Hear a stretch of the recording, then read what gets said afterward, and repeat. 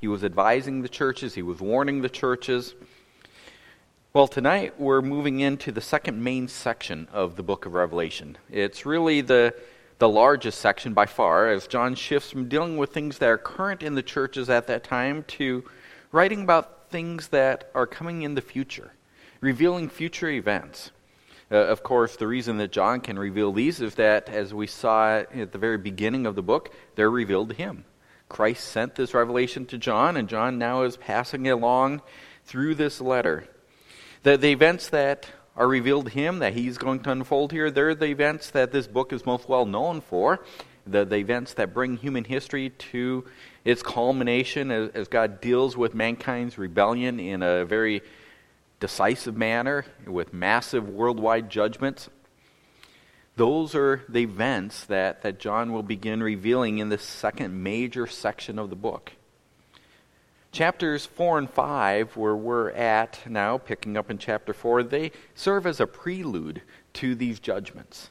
Before the judgments are described, John is given this vision that sets these coming judgments against a heavenly backdrop. One thing of note before we move into this section is that the church is not mentioned on earth again in this book. Chapters 2 and 3, they were written to local churches in various cities of the time, and each church was a real church in that city on earth at that time. Well, the church overall is never mentioned again on earth, and these problems that they were dealing with in these local churches that manifested the universal church, they're no longer in the forefront. The focus shifts to the end of human history. And the church on earth is surprisingly absent from the discussion.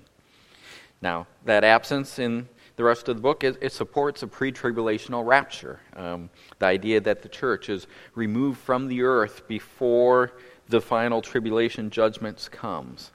And I fully believe that is what will happen. I believe that is the case. I believe the overall teaching of the New Testament consistently points to the church's rapture preceding the tribulational judgments. At the same time, we need to be honest enough as we look at these chapters to admit that silence on the church in these last chapters of Revelation is not the same as conclusive proof that it's removed. Now, I'm not questioning a pre-tribulational position. As I said, that's the position I hold. It's a position that our church holds. But we need to recognize that silence doesn't demand that to be the case.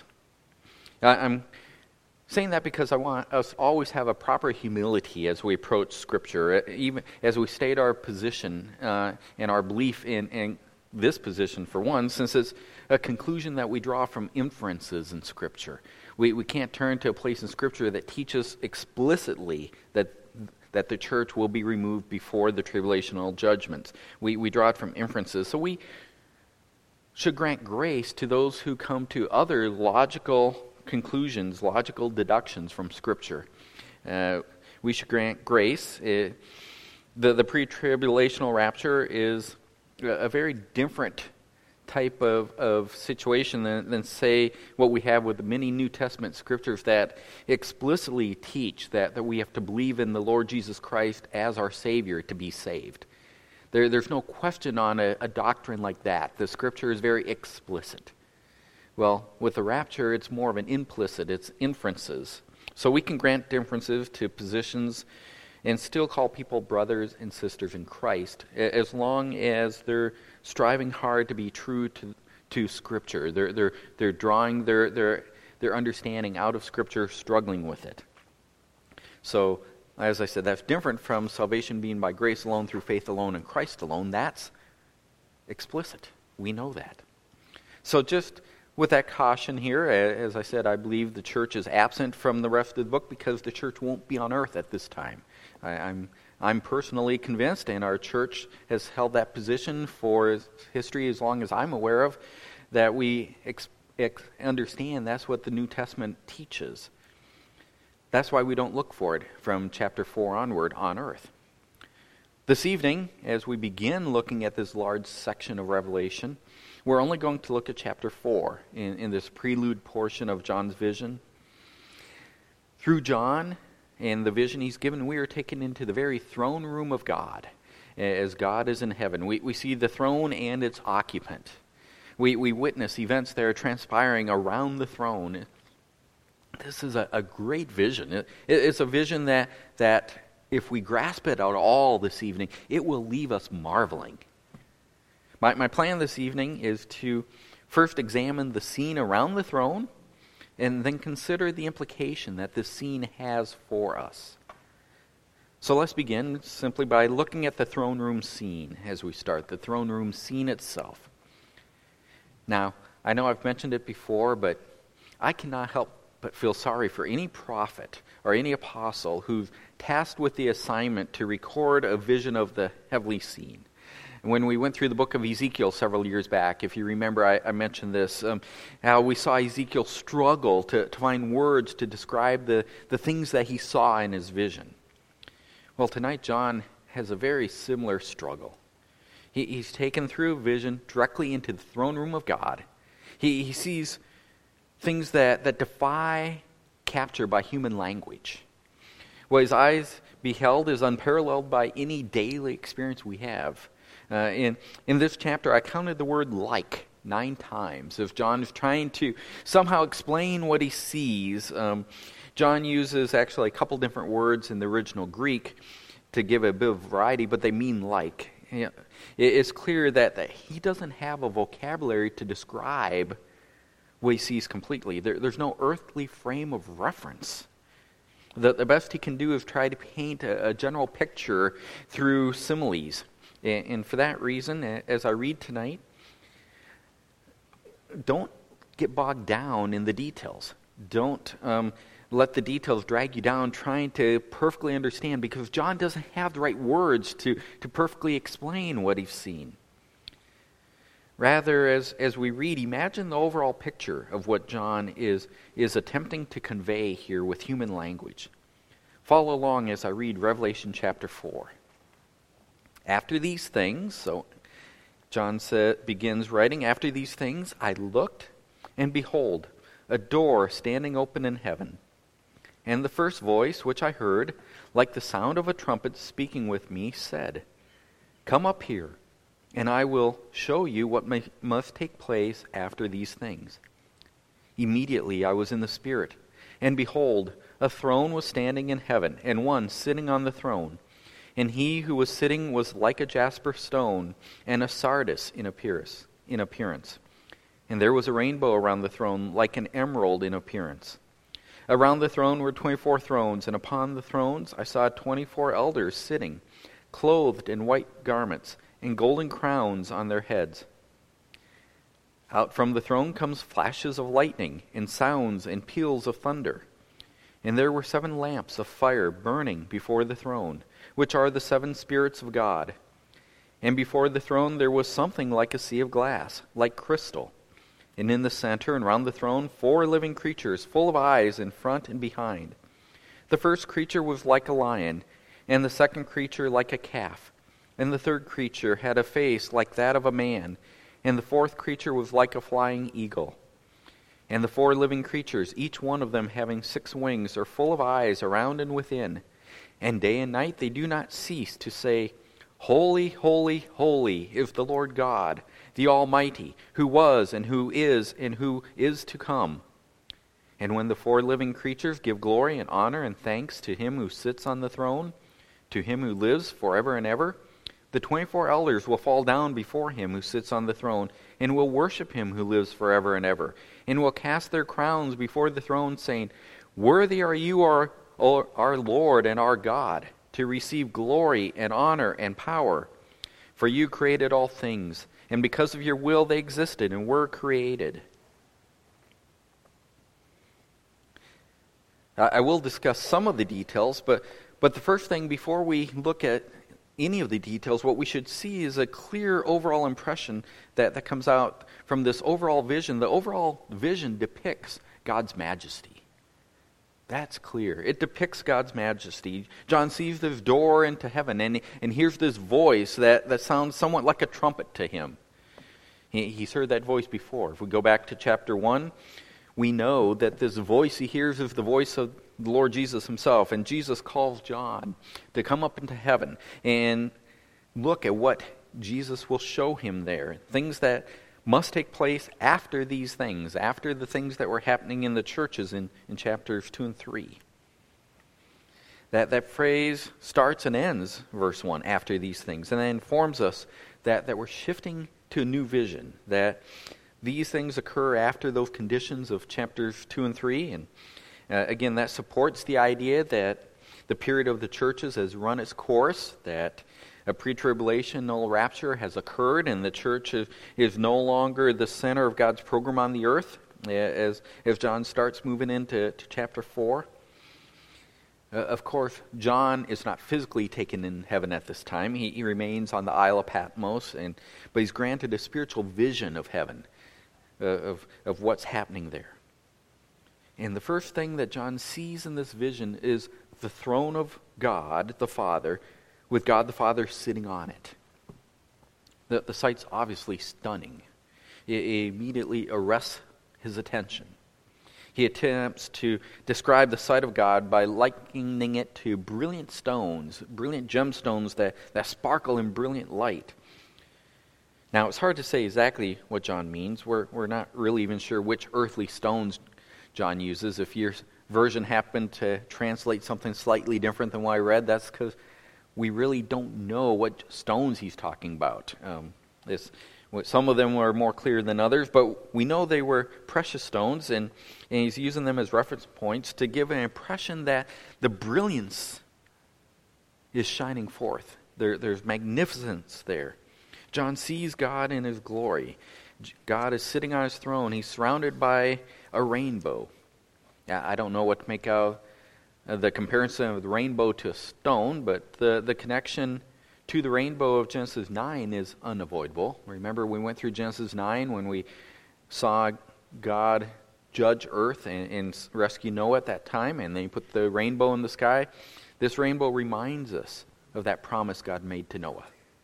It serves as a vivid reminder of God's faithfulness for us, to know that it surrounds God on his throne because God is always faithful to his promises. So John's attention, first of all, is captivated by the throne and the one on it. And then the next thing to grab his attention are these 24 other thrones, these lesser thrones that somehow surround God's throne. And these thrones are occupied by 24 elders. Now, I'm going to put it right out there. I believe it's impossible for us to determine if these 24 elders are representatives of the church in one fashion, or if they're the combined people of God, Old Testament and New Testament, or if they're angels. If you look through commentaries and study Bibles, you can find pretty convincing arguments for any of those options. It's likely that some of you now, if you have study Bible on your lap, will find a note that says these are representatives of the church, or these are representatives of God's people, or you might find they're representative angels of some kind. If I personally had to choose, I would probably go with the idea that the 24 elders are representatives of the church. The term elder is a term that's used frequently with the church context. The letters that we just read were written to messengers of the church, so the church is somewhat in context here still. The white garments that they're wearing, the golden crowns that they have, those are all consistent with New Testament descriptions for the church. At the same time, this is one of those things I'm not going to argue very strongly over who these elders represent. They're not the focus. God is. They're just there as part of the scene. God is the focus. John notes that the throne with God on it gives off both visible and audible phenomena as it stands on something that he says is like a sea of crystal, or a sea of glass like crystal of some kind. Again, I think it's a mistake for us to try to identify specific symbolic references for everything in this vision. I'm not sure what the sea stands for. God is, other than it seems to indicate that God is separated on his throne. He's surrounded by indescribable splendor, and he's set apart, separated. That's probably about as much as we can say definitively from the various phenomena that John attempts to communicate here with human language. We do learn that immediately surrounding the throne of God, apparently somewhere between God and the 24 thrones, we have 4 living creatures. Now, these creatures have a lot of similarity to creatures that are spotted near the throne by both Isaiah and Ezekiel when they're given similar visions into the throne room of God. And for that reason, we can surmise that these 4 individual creatures represent an exalted order of angels. They're similar to, if not the same, as the cherubim and the seraphim of the Old Testament. And like the angels of Isaiah 6, these angelic beings spend their time praising God both day and night. And the praise of these 4 beings that serves as the trigger for the elders to also join in their adoration to God. Whenever it says they see the 4 angelic beings praise God, the 24 elders vacate their thrones and they prostrate themselves before God and cast their thrones, their crowns rather, before Him. That indicating that they voluntarily surrender all the royalty and the dignity that they have, so that greater honor can accrue to God. They then add their voices to the 4 beings, so that more praise is offered up to God. We look at this and the details of the scene are unclear. That, though, does not mean that John has failed to communicate. It is clear that the vision that he has is of God's splendor. God, seated on His throne, is awesome in the extreme. He is grand. He is marvelous. He's majestic. That is what John is communicating here through words. That's the obvious takeaway from the overall vision itself. The overall vision depicts God's majesty. Let's consider more closely now the songs that are sung. These songs, the hymns depict God's attributes. The hymns depict God's attributes. In verses 8 and 11, we have the first 2 of what will be a total of 5 hymns that are sung in chapters 4 and 5. We'll have 3 more in chapter 5. As John's vision expands outward from the throne itself, more and more creation keeps joining in to sing praise to God. The first 2 hymns are addressed directly to God on His throne. A foremost attention in these 2 hymns are several of God's attributes. We've been looking at some of His attributes during our monthly spiritual family nights, so by now I trust that we understand that when we talk about God's attributes, we're talking about elements of His character that are integrated with one another. They collectively describe God. Each attribute is, in essence, God viewed from a different perspective, looking at Him from a different way. And so consider the attributes that draw the attention of these beings, that cause them to give God praise when they're in His immediate presence. The first thing that rings out from the 4 angelic voices is, "Holy, holy, holy is the Lord God." The transcendent holiness of God. It sets Him uniquely apart. God is distinct. He is separate from all creation in His holiness. That's the same aspect of God's character that captivated the angelic beings in Isaiah 6, where when they see God, when they're around His throne, they're singing, "Holy, holy, holy." Everything else that God is, every other aspect of His character, His other attributes, righteousness and omnipotence and just and loving and merciful and so forth, everything that God is, He is in a holy way. His righteousness is a holy righteousness. His omnipotence is a holy omnipotence, and so on. God is holy.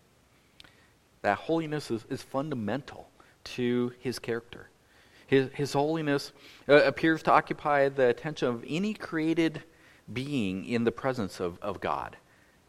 God's holiness arrests the attention of any man who is given a revelation of God, as Isaiah gets that revelation, and and he's stunned by the holiness of God. And Ezekiel sees the holiness. Well, here John as well seems to, through the angels, be arrested by his holiness. God is transcendent in his holiness. Added to the praise of God's holiness is adoration, that he is the Almighty. God is omnipotent. In other words, he has all power at his disposal. What God chooses to do, what God wills to do, what God sets out to do, God will do. There is no source of contrary power anywhere in the created universe that can thwart God's purposes. Nothing can hinder God's activity. He is the Almighty. Thirdly, the angelic beings sing of his eternality. God simply was. He always has been. God simply is. He is continually present. And God is to come. God will exist in the same way that he has always existed for all eternity, extending into the eternal future. As we've discussed on our family nights, God is the self-existent one. He is enjoying eternal existence in and of himself. He has no beginning, and he will have no end. He is eternal. So we have these three attributes here. They're aspects of God that produce together the singular glory that shines forth. They're aspects that cause these creatures to ascribe honor to God. The four living beings around the throne are certainly among the most, if not the most, exalted beings of all creation. They dwell immediately in the throne of God, around the throne of God, in God, the presence of the Creator himself. That's where they are. So that's why I can say they are among the most, if not the most, exalted in all of creation. And yet, these most exalted beings of all created beings are captivated by the majesty of God. So captivated that they continually ascribe glory and honor and thanks to God. As the most exalted of angelic beings sing to the glory of God, the 24 elders add their voices with a second hymn of praise. The song swells as it focuses on God as the Creator. All things exist because God willed them to exist. All things exist because God created them, causing them to exist. Creation displays the glory and the honor and the power of God. And around the throne, the most exalted representatives of creation, they sing about how worthy God is to receive glory and honor and power back from his creation. Why is God worthy? The answer is simply because he is the Creator. Creation acknowledges the one who formed it, the one who created it. Creation owes praise to its Creator. Creation rightly acknowledges that its Creator is our Lord and our God. The one who rightfully is, the sovereign ruler, the Lord over all creation. Worthy are you, our Lord and our God, to receive glory and honor and power. For you created all things, and because of your will they existed and were created. God is praised because he is the Creator. The hymns offered by those closest to the throne of God depict his attributes. What an incredible scene. If we can let our imagination attempt to capture this through the picture that John has created through his words, this incredible scene that surrounds the throne, John has been treated to this scene as this first segment in the vision that will ultimately, remember, unfold terrible judgments, the judgments of the tribulation. It will take weeks for us to fully unfold the complete vision, but let's pause here for tonight and let this part of the vision sink in, the backdrop against which these judgments are cast. And let's ask ourselves, as we think about this backdrop, what are the throne room implications? The throne room implications. I would hope that it would be impossible for us to read of God on his throne, to capture a glimpse through the words that John has given us here of God's majesty, to have our imagination get just a hint of this, and for it not to make an impact on us. I would hope it'd be impossible for us to leave here without there being some impact made as we've been ushered by John's vision into the presence of God himself. What we have read tonight should make an impact. There are implications inherent in what we can picture in our mind's eye from John's record of his vision. Tonight, what I want to finish with is focus our attention on two specific implications. First, let's observe that everything centers on God. That may seem simplistic, but think about it. Everything centers on God. God is obviously in the center of John's vision. He is the focus of all the other beings. You've got God on his throne, 4 creatures arranged around him, 24 elders around him. He is the center. As I mentioned a few moments ago, these 28 beings, these 4 angelic beings and the 24 elders, combined, they have to be listed among the most exalted beings of all creation. They're granted the unique privilege of being closest in position to the throne of God. They have the closest position occupied by any members of creation. And what John has shown us is that these most exalted of beings are entirely focused on God. Not only are they focused on God, but they are also devoted to worshiping God. Their nearness to the throne of God inspires them to praise him. They raise up and praise God. Those who can see God most clearly ascribe glory and honor to him. The 24 elders fall down before him in humble worship. The 4 angelic beings, they sing praise and adoration. Worship is the center of their activity, and that activity centers on God. He is the object of their worship, the sole object of their worship. Well, if such becomes the primary, maybe even the sole activity of those immediately around the throne of God, then I submit that worship is clearly the most important task that created beings can undertake. These most exalted beings of all creation center their existence on worship. It must be the most important task that created beings can undertake. Worship, then, should be central for us as well. As created beings, as part of creation, we should center our lives on the worship of our Creator. The worship of God should be our central focus. We are creatures worshiping our Creator.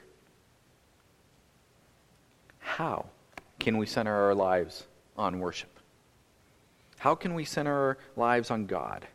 How can we make worship the center of our focus?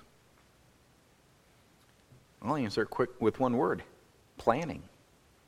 Planning. That's how. I had a client that I worked for in the corporate world that loved to say, fail to plan, plan to fail. Whenever we fail to plan, we will fail, is his point. Well, we must plan our worship. It won't just happen. We must plan for it. That means we schedule it into our lives. Let worship be the activity that everything else we do has to fit around. Put that into the schedule first. Based upon what we see happening around the throne of God in our chapter, I think we can even go so far as to say that to the extent that anything else pushes worship aside in our lives, to that extent we are failing to reach our highest potential of our humanity. We were created to have God at the center of our lives. We were created to worship. Not only do we need to schedule worship into our lives, but we also need to prepare for it in a way that shows that it is important. We must arrange our lives so that we arrive early for worship. We must arrange our sleep so that we arrive rested for worship.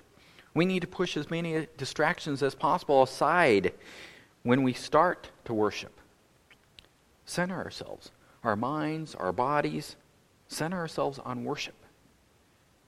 In other words, center ourselves on God. We can learn this lesson from these representatives that occupy these privileged positions near the throne of God. God is the center of everything. Holy, holy, holy is the Lord God, the Almighty, who was and who is to come. Worthy are you, our Lord and our God, to receive glory and honor and power, for you created all things, and because of your will they existed and were created. Worship. Everything centers on God. That's the first implication of John's throne room vision. The second implication is God is the sovereign ruler. He is the sovereign ruler. I want you to ask yourself, why is John given this vision of God sitting on his throne? Why does this sight serve as a prelude to the fearsome judgments that are coming? In fact, if you think about these judgments that are coming, they make it clear that God is not inactive. So the sitting here on the throne does not indicate that God is resting, that he is finished. Rather, we have God sitting on his throne as a sovereign ruler. The king is sitting in judgment. He is Lord over creation. He rightfully judges those who live in his creation. Even when the judgments that he hands down are severe beyond what, frankly, our lives have enabled us to fully comprehend, these fearsome judgments that are coming, we know that they're coming from one who has the right to issue them. They also come from one who is holy. Holy, holy, holy. So, in his administration of judgments, he is holy. They come from one who will receive glory and honor through his judgments. As we consider this awesome picture of God as the sovereign ruler over the final tribulation judgments, we need to recognize that God is the sovereign ruler now as well. After all, look at the hymn that was sung here. He who was and who is to come. God has not changed. Rather, we exist and were created by God. That means, as we have stated so many times, that everything which we encounter now in this life, everything that comes upon us in this creation, is under God's sovereign control. It's not an accident. Our circumstances may, at times, appear severe and hard. Our circumstances at other times may appear gentle and easy. Our circumstances, most times, are probably somewhere in between. But all of our circumstances are under the sovereign rule of God.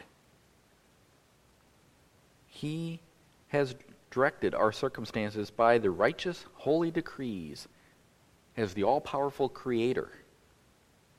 What we see from our text this evening is that God is the sovereign ruler, and that should result in our praise and adoration, regardless of our immediate circumstances. Our circumstances do not determine our worship. Our circumstances do not determine God's honor and glory. God's sovereignty determines our worship.